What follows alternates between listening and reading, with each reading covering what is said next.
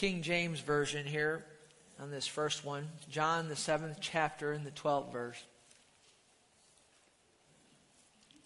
In the King James Version here.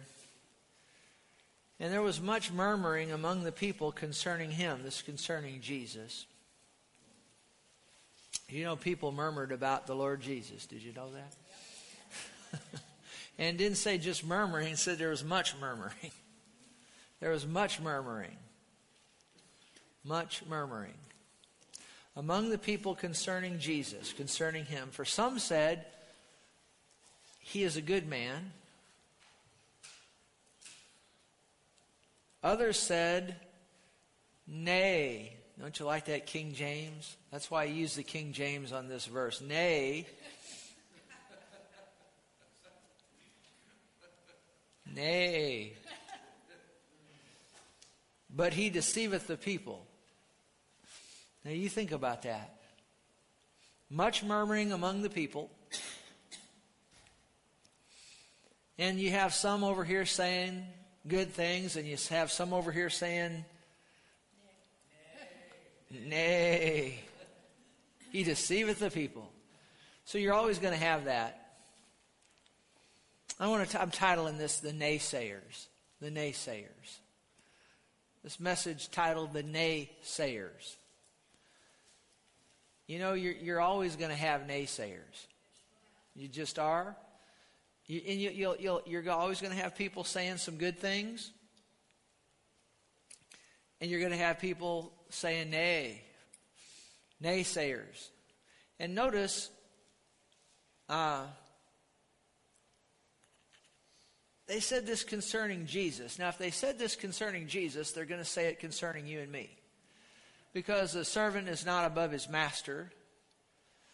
And if they did this to him, they'll do it to us. And there's always going to be folks that have some good things to say about you.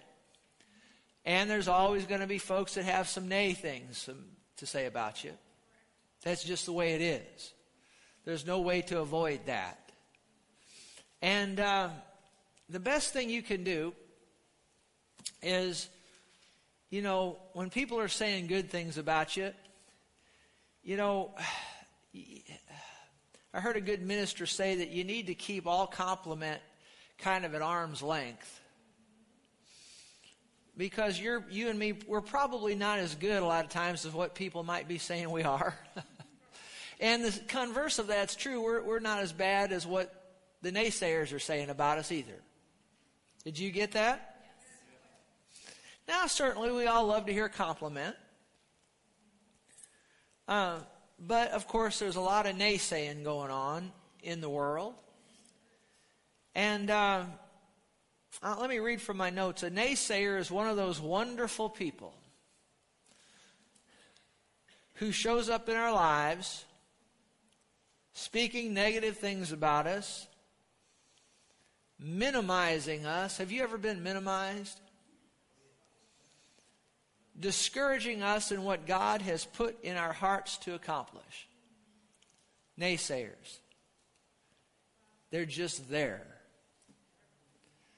Wonderful, I got quotes around that. Wonderful people who shows up in our lives speaking negative things about us, trying to minimize us, discouraging us in what God has put in our hearts to accomplish.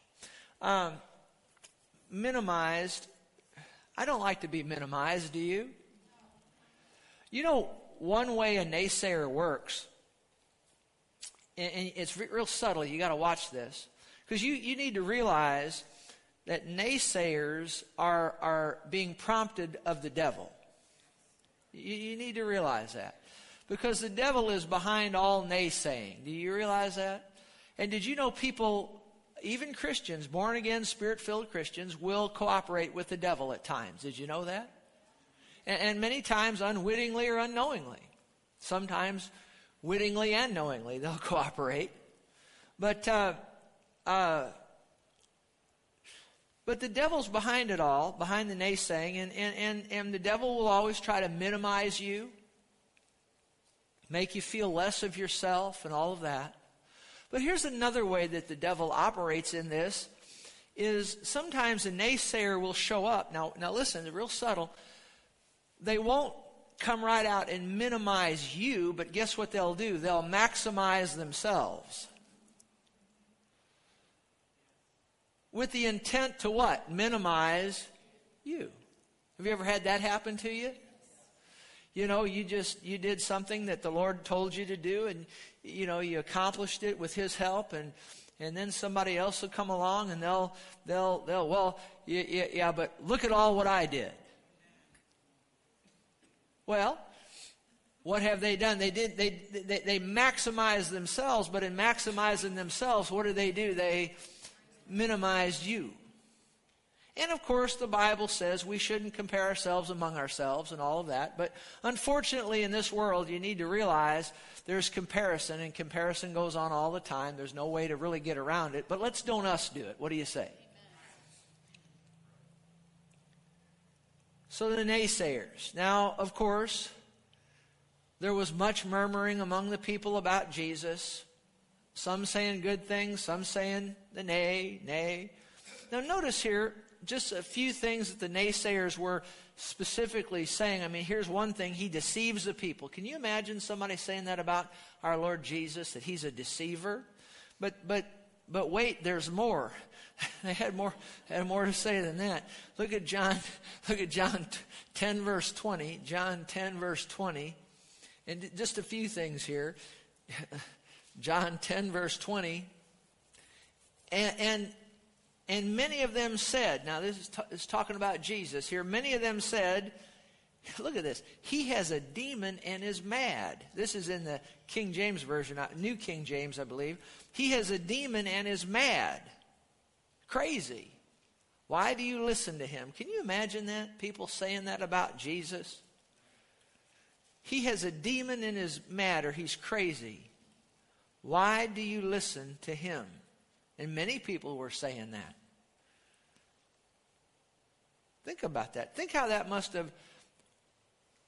I mean, Jesus, though He was 100% God, He was 100% man. And that must have hurt Him. It just must have. Because He was just as human as you or me. Yet He was 100% God.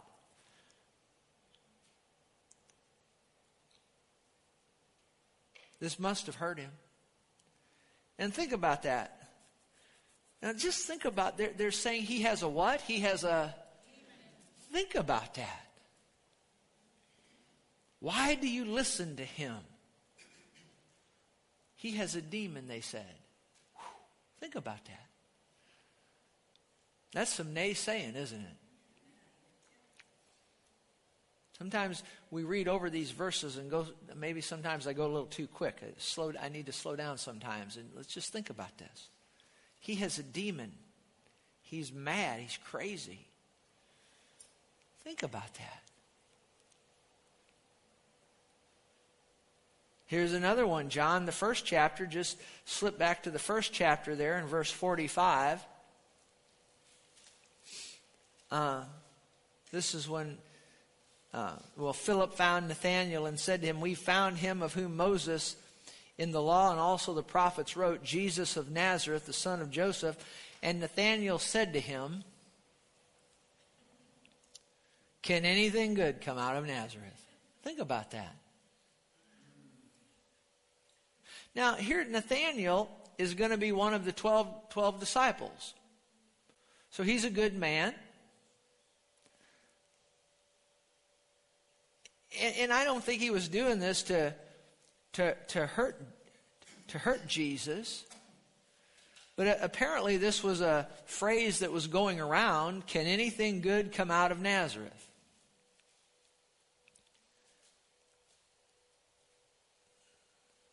Can anything good come out of Fenton? Can anything good come out of wherever you're from? How will that make you feel?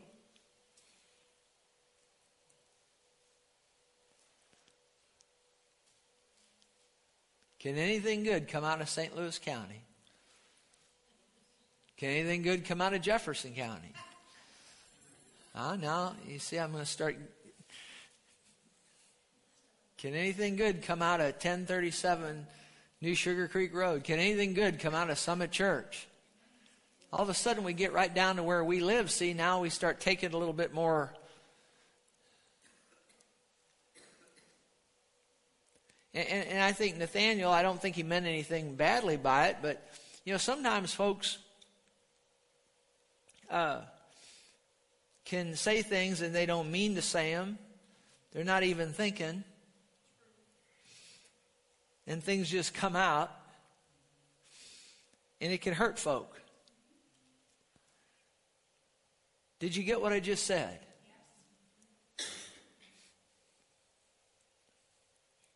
We need to understand that, realize that. Sometimes folks just really aren't thinking too much. They're just kind of oblivious, and they're just saying things and don't realize they're hurting folk, and they are. Here's another one, Matthew 11, verse 19. Matthew 11, verse 19.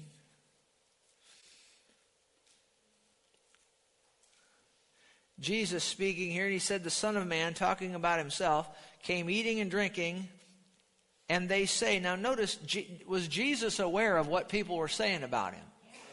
Well, he just said it right here, because they say he's aware of. They say, look, a glutton and a winebibber are a drunkard, a friend of tax collectors and sinners.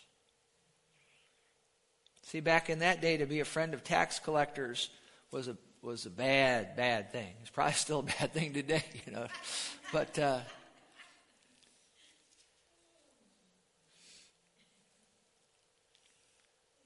it's amazing all the taxes that they take from us, and they're still broke, aren't they? The government still, and it'd be a good deal if the government was just broke. They're not just broke; they're way in the hole, But notice here, Jesus was aware of what folks were saying about him, at least in this instance. There's another instance where he asked his disciples, whom do they say the Son of Man is? So, I'm not saying Jesus was aware of what everybody was saying about him, but in this case, he realized they were calling him a glutton and a drunkard, a friend of tax collectors and sinners. So, the naysayers, they're out there. We just need to realize that they're out there. And if you go down, of course, Jesus, this happened to him, but the Apostle Paul, go to Acts 24, verse 5. Acts 24, verse 5. Read this in the NIV. Acts 24, verse 5, because the servant's not above his master. And so they did this to Jesus. They're going to do it to Paul, and they're going to do it to you and me. Notice Acts 24, verse 5. We have found this man. Now, this is what they're saying about the Apostle Paul. We found this man to be a what? A troublemaker, stirring up riots among the Jews all over the world. He's a ringleader of the Nazarene sect.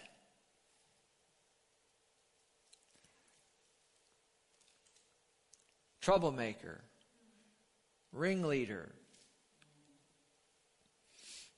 I know one of my good friends, there was some false doctrine some years ago that was rising to the forefront. And he's a very knowledgeable, my friend, very knowledgeable on the Bible. And he wrote a paper and whatnot to. And this was something that was in certain circles, was false doctrine was rising up, and some prominent people were about to snatch a hold of it.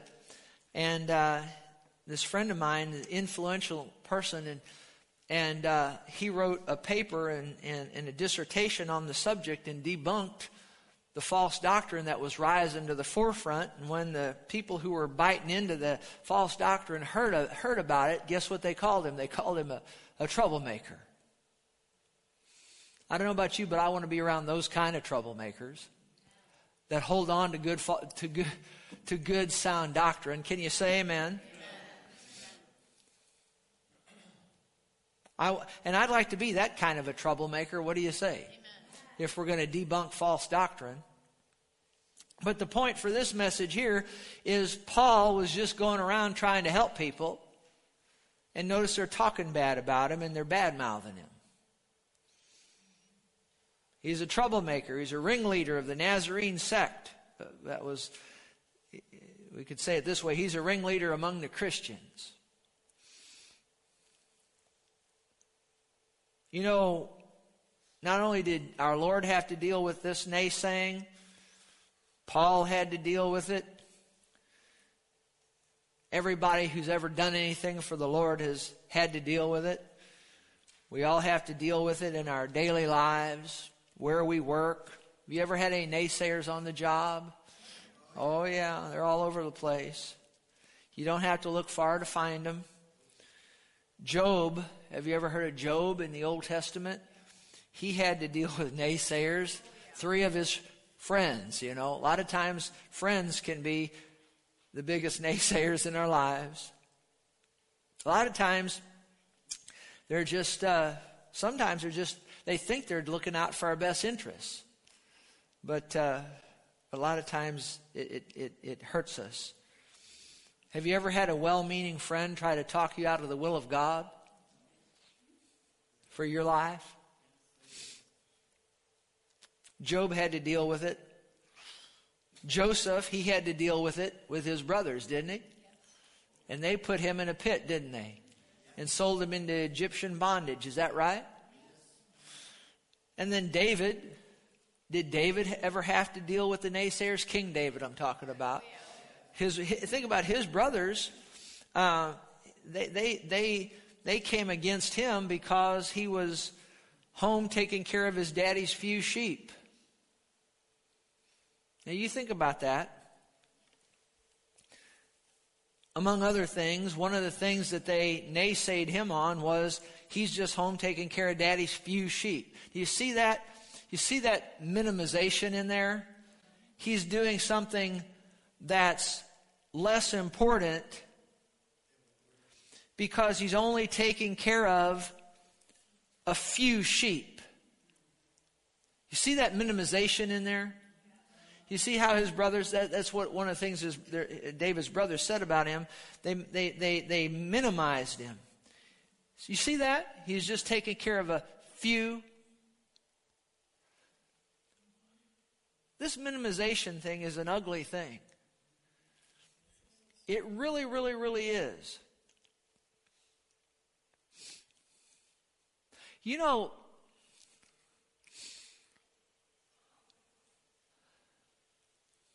I feel like the Lord said this to me in prayer this last week.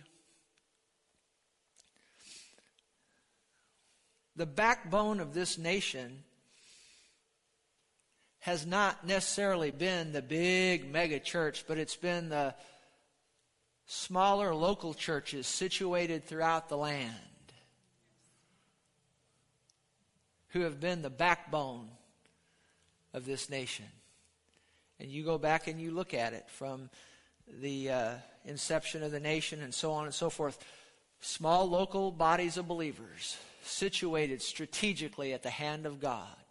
Now we're not against the mega church. Thank God for it. You know there's things you can find in the mega church that you can't find in the smaller one, and vice versa. Did you know that? There's pluses and minuses on both sides. Some people need the mega, some people need the smaller. You know what? There's room for all of us. Can you say amen?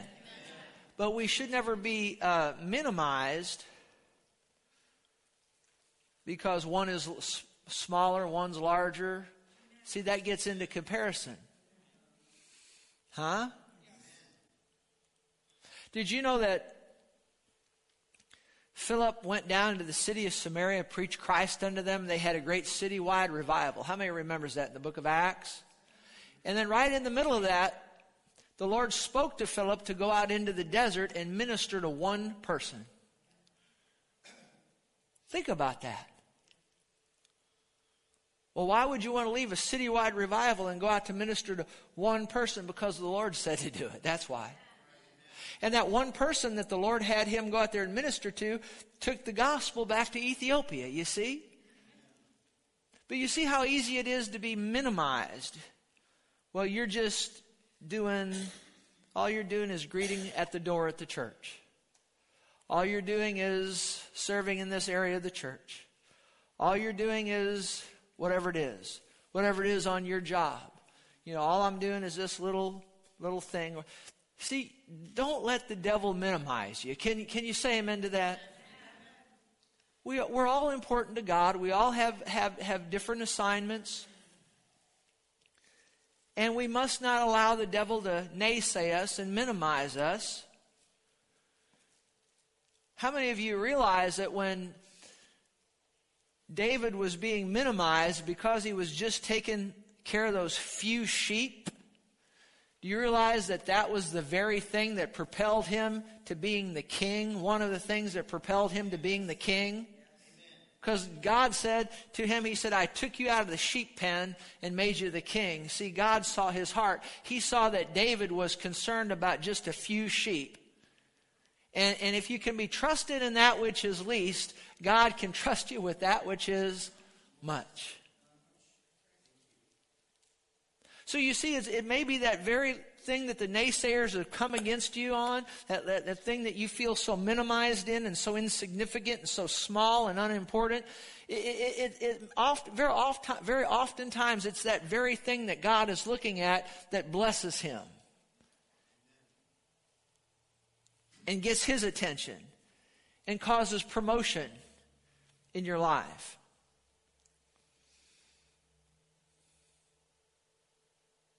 And even if you had to do what's considered that small thing your whole life, if that's what God told you to do, that's what you want to be doing. Is that right? I just don't want anybody to be minimized because they're obeying God in what seems to be a small and insignificant thing. I think about a certain church in a certain area, and the man ministers to just very few people.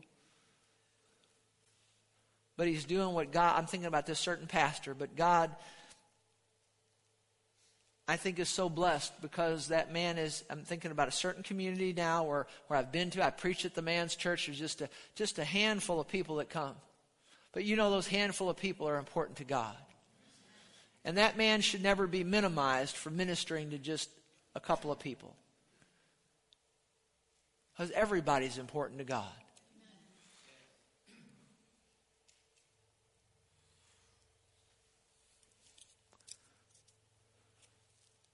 Can you say amen? Naysayers.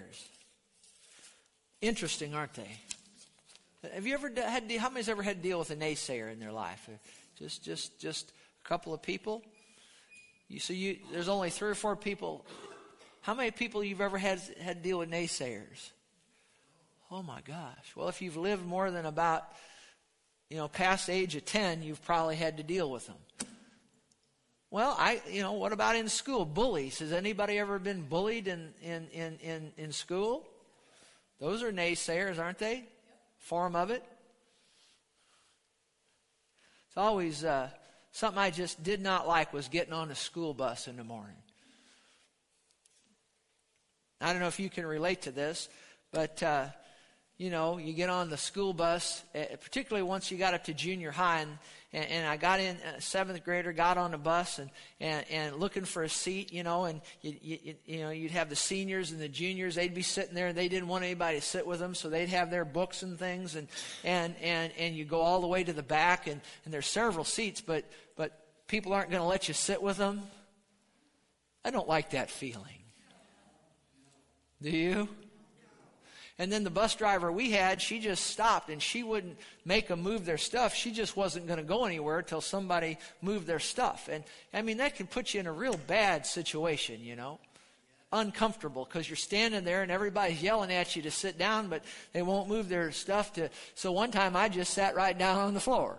And she said, well, you can't sit on the floor. I said, well, then you're going to have to make some of these people move their stuff. And she said, well, I'm not going to do that. And so I don't know how that all worked out. I guess somebody finally moved their stuff, but I didn't have an experience like that again because once I began to drive a car, I started driving the car to school, and I got rid of that mess. I didn't want on that bus no more. But then when Diane and I went on vacation this last time, and one of my few times I get on a plane, I got on the plane and we flew a certain airline and we got on last. And so Diane, she got on, she found a seat, but I was one of the last ones on, probably the last one on. I stay off that thing as long as I can. Anyway, and I got on the jet, and I'm looking for a seat. And so I went all the way to the back, all the way to the front, and in fact, it happened to me again. There was a seat open, and I said, "May I sit there?" Nope, we're saving that for somebody else. Just took me back all those years back to on the bus. And so I get to the back, get to the front, got about halfway back. The stewardess gets to me, says, "Sir, you're going to have to sit down." I said, "Well, you're going to have to find me a seat, ma'am." And I said, "I don't care where you put me." I said, "You can put me in the cargo hold. I don't care, but I just, you're going to have to find me a seat." I don't know about you, but if somebody wanted to sit by me, I'd let them sit by me. Now, if I was saving a seat for my wife, that'd be one thing, but I noticed I never saw anybody really come sit down in that seat where they... we need to walk in love, don't we? Naysayers. Made me feel real good, They'll make you feel all bright and cheery, the naysayers. Let's just practice it. Let's say nay. Nay. And we sound like a bunch of horses, don't we? Let's try it one more time. Nay. Nay. Naysayers. Nehemiah, have you ever heard of him? He had to deal with the naysayers. He was the governor of Jerusalem who directed the rebuilding of the wall after the Babylonian captivity of the Jews. And Nehemiah and his work crew were harassed by 3 naysayers, Sanballat, Tobiah, and Geshem. I'm glad I'm not named Sanballat. How about you? But these 3 guys, Sanballat, Tobiah, and Geshem, they harassed Nehemiah. And in Nehemiah chapter 4, verse 1, notice what the Bible says here. Nehemiah 4, verse 1, but it so happened when Sanballat heard, this is Nehemiah chapter 4, verse 1, but so it happened when Sanballat heard that we were rebuilding the wall, that he was furious and very indignant and mocked the Jews. See, a lot of times these naysayers, they'll just come out and be bold and mock you. And he spoke before his brethren and the army of Samaria and said, "What are these feeble Jews doing?" See, notice, what are these feeble Jews? See how they're minimizing? Will they fortify themselves? Will they offer sacrifices? Will they complete it in a day? See, they're minimizing. He's minimizing. Will they receive the stones from the heaps of rubbish? Or revive? I better learn how to read. Will they revive the stones from the heaps of rubbish? Stones that are burned? Now Tobiah, the Ammonite, was beside him, and he said, "Whatever they build," now watch this. Whatever they build, if they get the wall up, if they build it, even if a fox goes up on it, he will break down their stone wall. That's got naysayer all over it, doesn't it?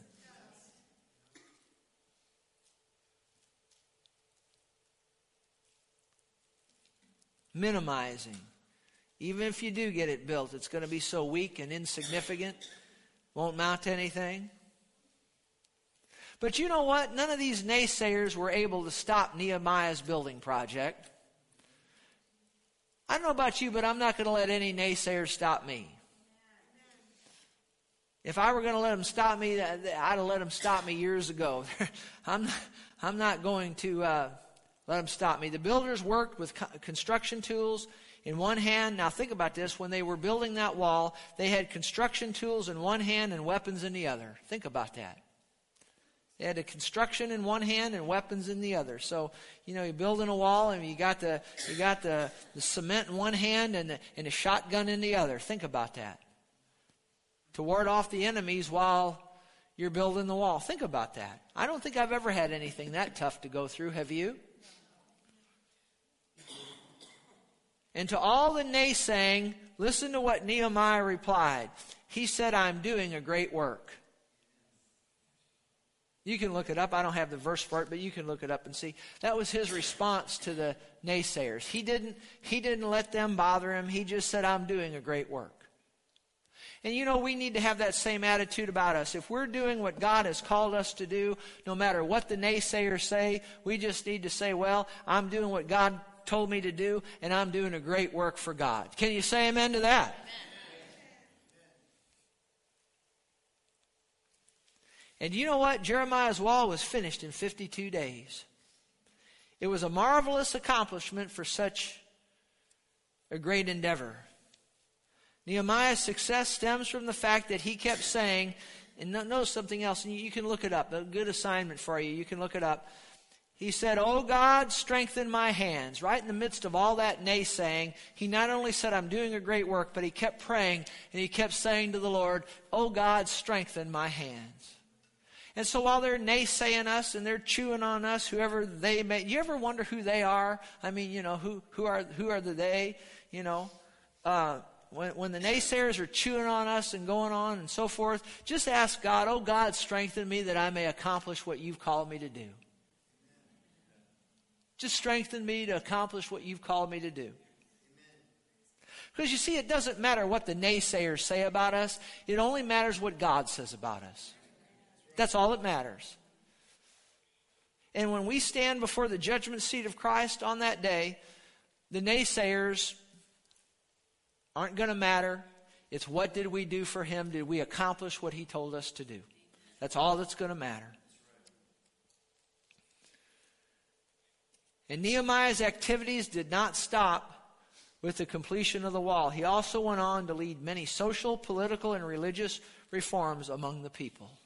Isn't that wonderful? He didn't let the naysayers stop him.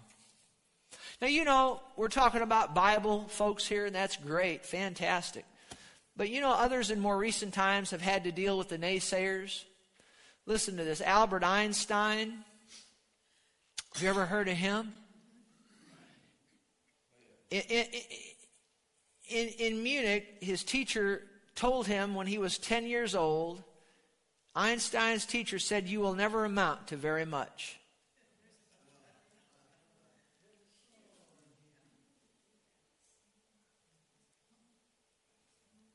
A Chicago Times editorial in 1863 wrote of Abraham Lincoln's Gettysburg Address. Here's what they wrote. "The cheek of every American must tingle with shame as he reads the silly, flat, dishwatery utterances of the man who has to be pointed out to intelligent foreigners as the President of the United States." That's what they wrote about Lincoln. The cheek of every American must tingle with shame as Lincoln reads the silly, flat, and dishwatery utterances. He's a man who has to be pointed out to intelligent foreigners that he's the President of the United States. See, this naysaying devil has always been around. You talk about the fake news media today, let me tell you that, and by the way, it's this naysaying spirit that sits on much of the media. Now, there's some good media out there. Don't misunderstand me. There's some good media out there. But a lot of it isn't. And a lot of it has this naysaying spirit setting on it. Do you understand that? So it's really nothing new. I tell you what, one of the most dangerous things for our country is, and I've been saying this a long time, one of the most dangerous things for our country is a dishonest news media. A dishonest news media. I tell you what, we need all news media to be saying that which is right and that which is true. Can you say amen to that? And if all of the news media would just deliver that which is right and that which is true, things would go a whole lot better for this nation. Did you hear me?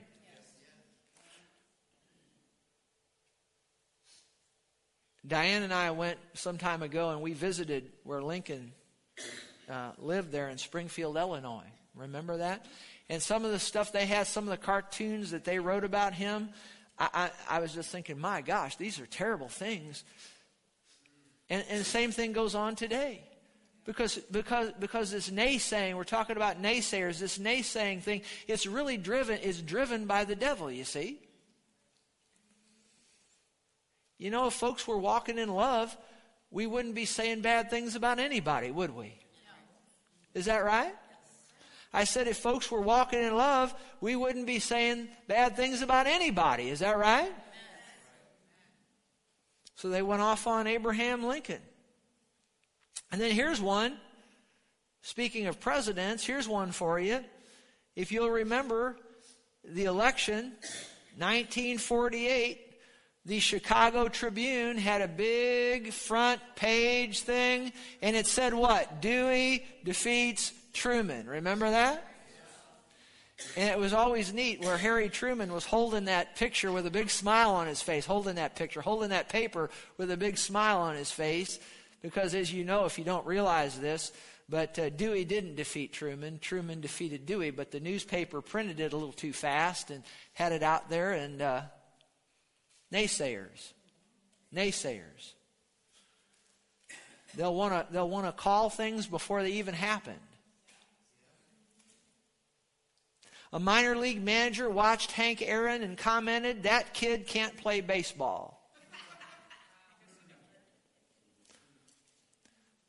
Fred Smith, founder of the Federal Express, wrote a paper at Yale in which he proposed an overnight delivery service.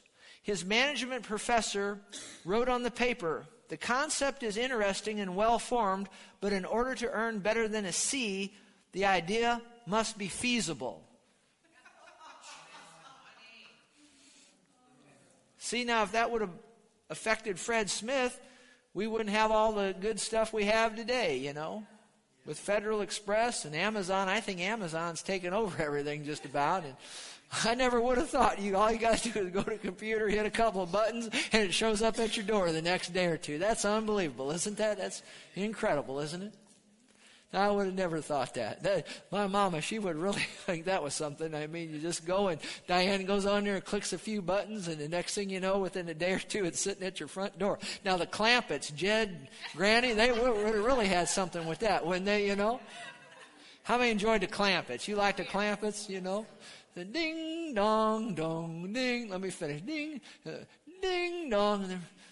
And that went on for a while, and then the next episode, ding, dong, and the next episode, ding, dong, and then Jethro said, "You know, Uncle Jed, every time that chime goes off, within just a few minutes, somebody's knocking on the door." How many remember that?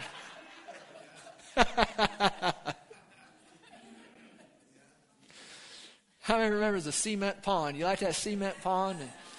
And when they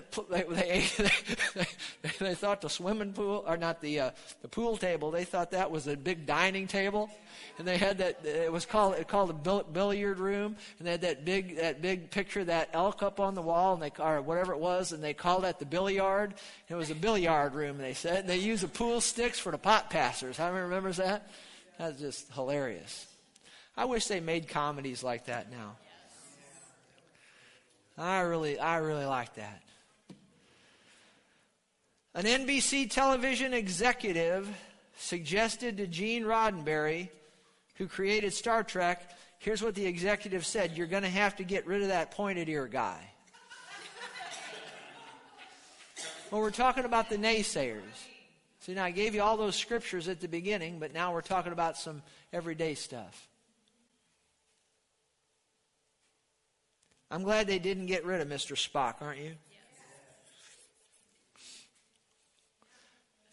An MGM executive in 1929 noted in response to Fred Astaire's screen test.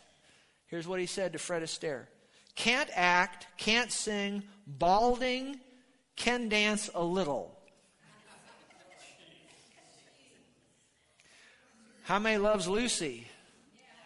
I love Lucy. Lucille Ball's drama instructor wrote to the 15-year-old girl's mother and told her that her daughter had no talent and was too introverted to make it in show business.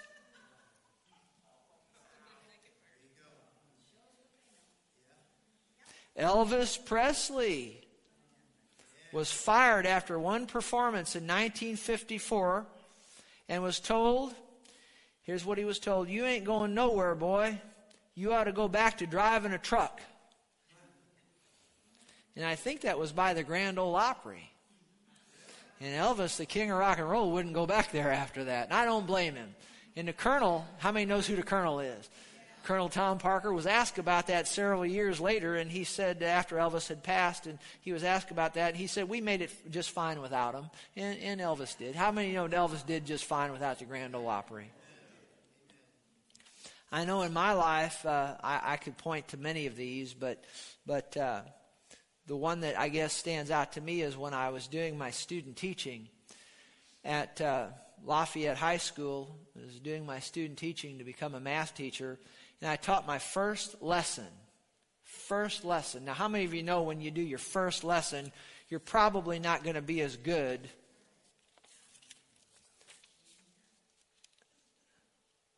as, you need some time to prepare and practice, and you need to teach several lessons, and, you get better as you go. But I taught my first lesson, and that night the student teaching supervisor called me on the phone and said, "You are such a terrible teacher that you need to reconsider and do something else with your life. You have absolutely no teaching ability."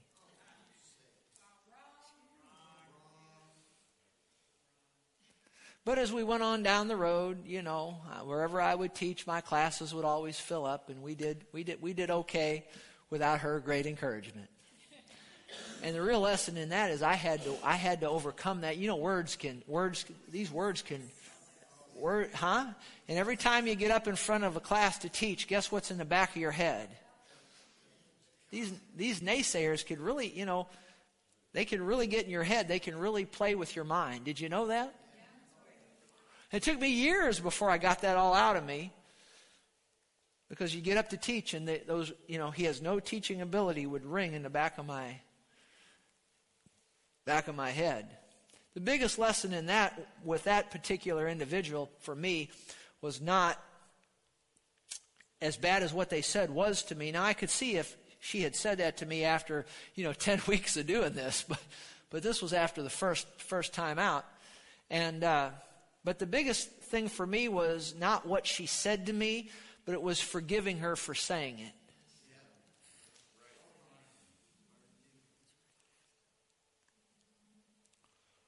It took me some time.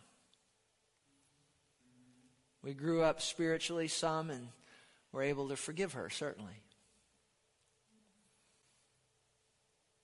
And I didn't do everything right with that lady. I mean, there were some things. I was young, and I had some things that I didn't do right, that I needed to learn some things. But I don't think I had that coming to you after one lesson. I mean, that was a little tough. But we forgive, move on. Listen to this. Lou Holtz, the former head coach of the Notre Dame football team, said this: "So what if someone wrote your obituary? That doesn't mean you're obligated to die." Is that good or not?